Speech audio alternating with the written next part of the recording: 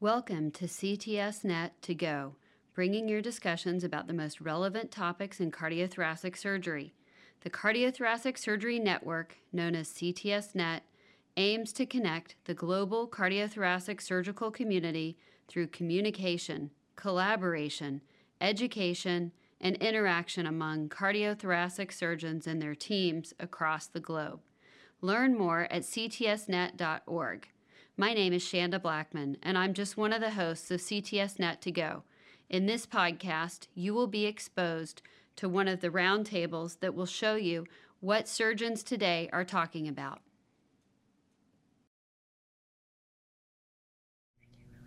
So good afternoon from New Orleans. We're at STS 20, and my name is Lisa DeGarmo. I'm from UT Health McGovern Medical School in Houston, Texas, and I have the honor and pleasure today to lead one of our roundtable talks for advanced practice providers. So our goal today is straight talk with APPs, current topics that we have in the APP community and in practice. And today I'm going to introduce our panel.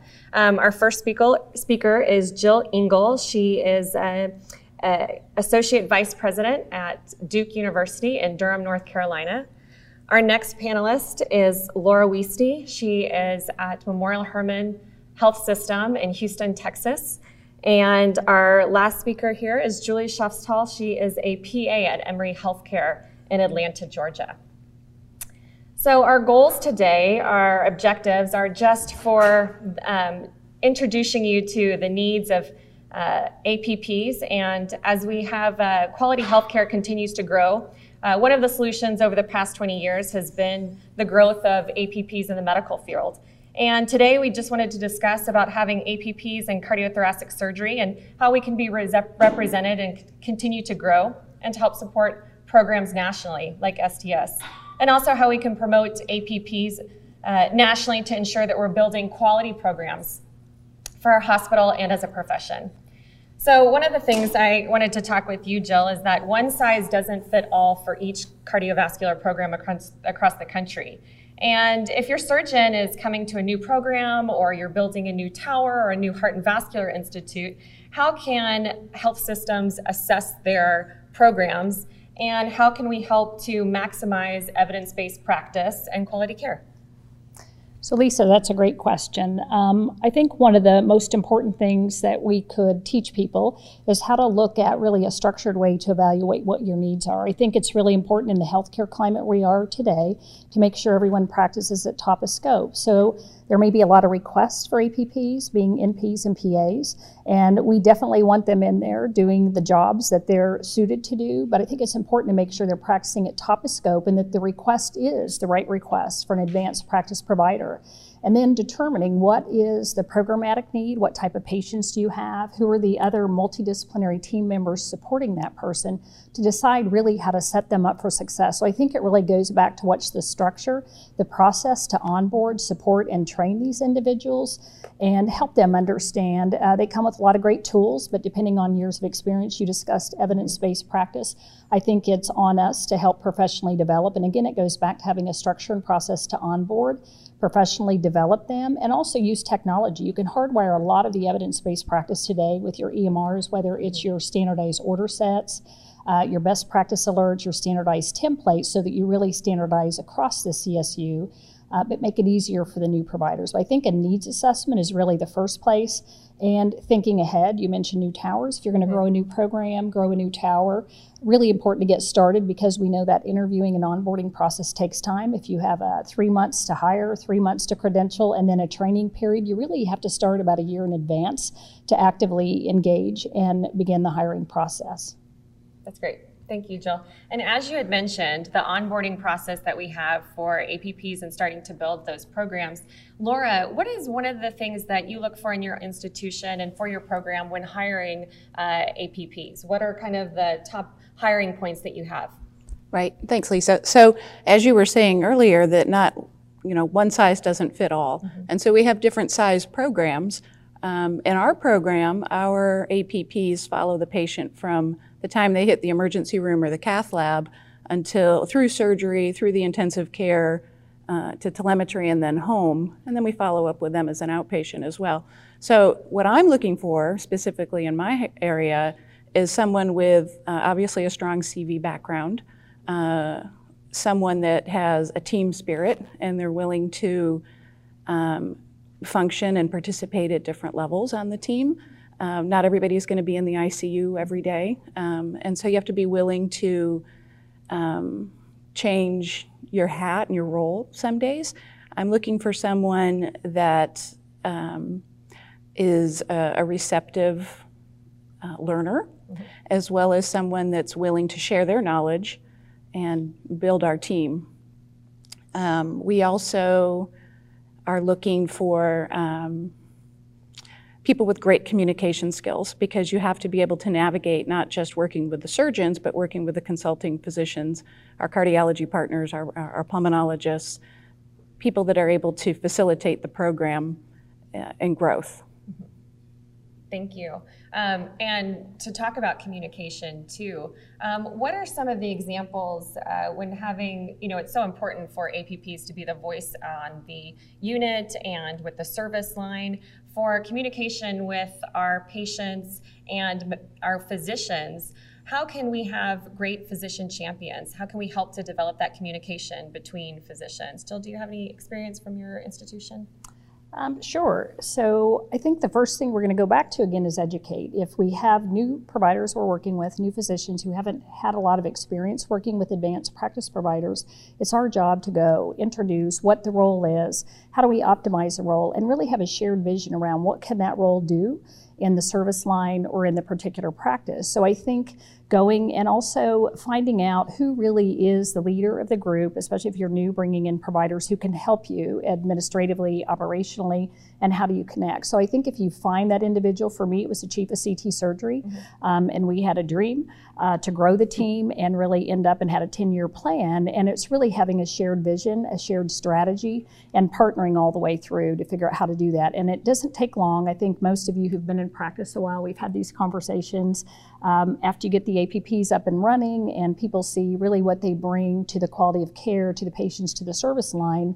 You really don't have to do a lot of promoting because everyone wants to get more APPs on the team. But it's really up to us to educate and do this the right way. I agree. We have a lot of great physician champions that know the value of APPs and what they provide to the service line and to the program itself. So I know that our physician on our campus, Laura, works with him as well. He's a great physician champion for us, wants us to be out there and promoting our service line too, and works well with all of our referring physicians. And another one, another big topic that we have is the bedside. What we have, the care at the bedside, nurses are changing. We have a lot of turnover at the bedside, but there's also a lot of turnover with APPs and staff too, whether people are going back to school and APPs in general having burnout and turnover. Julie, I wonder if you can kind of discuss at your campus and at Emory how you can prevent that and help with retention to stay having APPs, nurse practitioners, PAs to stay in the same institution and be there so that they can still provide the same quality care. Yeah, I think that's something a lot of programs are, dealing with right now. You spend all this time training people, getting people oriented, developing a program, and you want those people to stay. So Emory's done a lot recently to try to retain. They hire new, they spend a year until somebody's actually fully functional as far as EVH, et cetera. And so it's important that they want to stay. And so they've really worked on creating more of, I guess, a work-life balance. And so one of the things that they've done is, we have to take call. We come in maybe at noon on our call day, leave, able to leave at noon the next call day, certain things so that you're not at work 16 hours a day, every day of the week, and that, create an environment that people want to come to work and want to do a good job, et cetera. So Emory's done a couple of things to make, and then the physicians to make you want to be at work, and that, prevents burnout there as well. So I think a lot of places are kind of dealing with that situation. So they've done a couple of other things just to make, encourage us to take our PTO when we have it. They're not telling you, you need to be at work every day. They want you to enjoy your life outside of work, because if you enjoy your side, that, then you come to work and you have a better attitude and you want to do a little bit more. So. Thank you for mentioning that. I know that they had talked about that at STS as well. Laura, what can you attest to at your institution, whether it be as far as ongoing education or other areas that you can help to prevent burnout? Right. So I was going to add that our institution sponsored me to come here to STS, and we're very proactive in making sure that the advanced practice providers are continuing their education, that we're meeting our yearly competencies, that we have opportunities to maintain the correct number of different procedures, that we're prepared for renewing our license and certifications. So I think that they're very supportive in that. I think that we have physician champions that support us clinically, and I also think that we have nursing administration supporting us as nurses, for nurse practitioners, making sure that we feel comfortable working alongside our physician partners and are working, I think, to the highest level of our nursing license as well as our advanced practice certification. Thank you. Thank you. I know that at our institution as well, some of the things that are continuing to go through is just recognition. So really trying to make sure that the advanced practice are on the websites, that they're making sure that they're on the doors and facilities and that they're a part of the team. I think that's a big approach too, is that they're part of a team and they work and collaborate together. And kind of being here at STS, I know that I've already been introduced by our executive faculty to go back and talk about what we've learned here. So I think that's a big part of helping to prevent burnout and making sure that the APPs are well involved and really feel like a team player in their institution. Right, I can add something to that. In our facility, we've just opened a structural heart program with TAVR. And so we've partnered with our cardiology, kind of the champions of the TAVR program, and they've created a flyer to put in their doctor's offices to give to the patients that have pictures of all of the kind of the key players, and they've put the advanced practice providers on the flyer, which I think really speaks to our team spirit, and that's something we're very proud of at our hospital, is that kind of all for one for all, we rise together, fall together, and it's nice that the physicians came up with that idea. That is. And Jill, and how do you get administration to really buy in to supporting your program? Because we know that it takes structure. It takes a lot more as you're starting to build. When you're starting a new program, if you have physicians coming in, you really want to build your program, not only with patients, surgeons, physicians, but all that multidisciplinary team that really comes together. How do you have that support with administration on the advanced practice side? So, that's a great question, Lisa. So I think one thing is by promoting and having APPs move into leadership roles, that provides more understanding of what the role is at the administrative level. I think you have to be a partner, right? And so you have to go again, you educate about what you do. I think you have to learn a little bit about budget cycles and try to understand how to anticipate your requests, how to make sure you have the information they need, not only financial data, but you have to be prepared to provide quality, throughput data, patient sat data, other things that really help to justify positions when you go for position control. So it's really a good idea to go and get to know your business and finance team, to get to know your senior leadership team a little bit better, and if they're not familiar with what your role is, I like to take them up to the clinical space and really get to see the care that actually APPs are involved in, what they're impacting, and make sure that we partner and that we don't give them a big surprise. And they know when we come, I sort of have a standardized template and approach, and I look at quality metrics, I look at outcome metrics, regulatory. You always have to look at the financial piece, you look at work culture and patient sat, and you really deliver a nice package when you're going to go forward with a nice request. And I try to make sure I bundle that request, I do it all at once, and I don't go back multiple times. So I want to have a really good plan when I go in and make sure that I've answered their questions. So I see them as really tremendous partners at our organization. Thank you. Thank you. I think a big part of just being in a forum like this, where you're getting to see how other programs are represented nationally, how if you're a small institution, seeing how a big institution is, and depending on how many pump cases you have, it really helps to see what's the support like at other systems. So I think it's a big thing to coming here and having other people going and viewing other systems and how does it work there, and see how if you can implement that model at your own facility too. Thank you so much. Laura, in an ideal world, how do you support your APPs to have the best program? So in supporting the APPs, I think first we have to support ourselves, right? And so as leaders, I think oftentimes we take everyone under our wing, and sometimes we take it on the chin for everyone. And I think that we have to be able to support ourselves by coming to meetings, by making sure that we carve out time, obviously for family, but making sure that we're meeting our own needs. And then, with doing that, we can support everyone else. And so as the lead or the directors, to support the other APPs, we have to treat them first professionally and respectfully.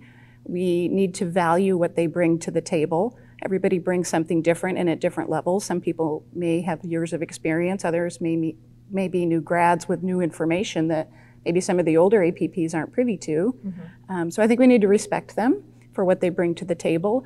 I think clinically, we have to be able to be their resource. And so oftentimes, we have to help them plot out what they're going to do for the day or how the patient care is going to go until they build that kind of toolbox for themselves. I think it's important. One of the things we have on our service, it's kind of a little motto we have, and I'm sure a lot of people do, is that we say family first. And so you have to be able to, sometimes you have to go to your kid's cupcake party, or you have to be able to take the kid to the doctor or whatever. So we support each other, we cover for each other so that each of us can take some time off to do that. Obviously, when you're away at a meeting, somebody has to cover for you. And so I think we really adopt a team approach to support each other as people. Mm-hmm. Clinically, obviously, we have to be able to rely on our physicians to help with that. So we meet with them monthly and go over a few patients to make sure that we're meeting the board requirements. We also have yearly evaluations where we make sure that everyone is on track and that they're progressing and that they continue to learn. And then, as our program grows, we're trying to make sure that we have enough APPs that we're not overstressing people. And so some of the things you were saying, Jill, about coming to the table with all of your information, we're kind of working through that right now, and we're on the learning curve, and I'm so glad I got to talk to you about some of this stuff. But one of the things we've come up with is, from a budgetary component, is determining what we think the needs will be, and then how are we going to determine what our needs are going to be. So if you're starting a new program, I think one of the ideas we had was creating a CDM where you can track how many visits you have with a patient and put it at a number of minutes you spent with the patient. It's not a billable charge, but it is a charge you can go back and look at. And you can look at what you expect you're going to need and what you actually need. And I think it's kind of a helpful tool in trying to decide, do we have enough APPs so that everybody feels like they're making a difference, but they're not overworked. I agree with that, being supported. Yep. I really liked also continuing education. I think that's a big portion of it, to make them feel like they have the resources that they need, and then actually kind of exactly what we talked about, coming here to be a part of STS and other national societies that are able to really help continue to promote our education and how we're seen throughout the community, and work together with physicians and other multidisciplinary teams to really provide quality evidence-based practice and then taking it back to our institutions. Exactly. Jill, do you have anything else that you'd like to add on that as far as the ideal world, how you really support your program? One other thing on professional development. You made me think of this sitting here. We often go forward and we ask for new staff, and sometimes you only need one. So there are great opportunities to look at how do you cross-train and build a little bit of depth and a little bit of strength and some bench on the team. And we've had really good success in cross-training people to step into other roles, to back people up. And actually, as people then start to move around in the system and they look for new opportunities, they tend to stay in the service line and they may take a different role. So that has been a really great opportunity for us as we've looked at, as the teams got larger, but we had subspecialties that may have fewer team members. It's really been a really tremendous opportunity for professional growth and also programmatic growth. And I think it makes them better providers. So I think that's been one of the lessons learned, probably just in the past few years. I don't know if that's something you guys are doing, but that's been received very well. Great. So. Well, I just want to thank everyone for watching this portion of CTSNet. What an honor it's been to be able to discuss advanced practice together with leaders across the nation, building programs so that we can continue to support each other. And for those others who might be across the nation that aren't able to come to be a part of STS, that we have another forum like this where they're able to be engaged and hear these critical conversations and be able to help to support their programs with advanced practice. So thank you very much. Thank you for listening to CTSNet to Go, your resource for podcasts focusing on cardiothoracic surgery. Find more discussions as well as surgical videos and other cardiothoracic surgery resources at ctsnet.org. You can also keep up with CTSNet by subscribing to the YouTube channel at CTSNet Video, by following at CTSNet.org on Twitter, or by liking CTSNet's page on Facebook. I'm Shanda Blackman. Thank you for joining us on this latest episode of CTSNet to Go. Have a great day.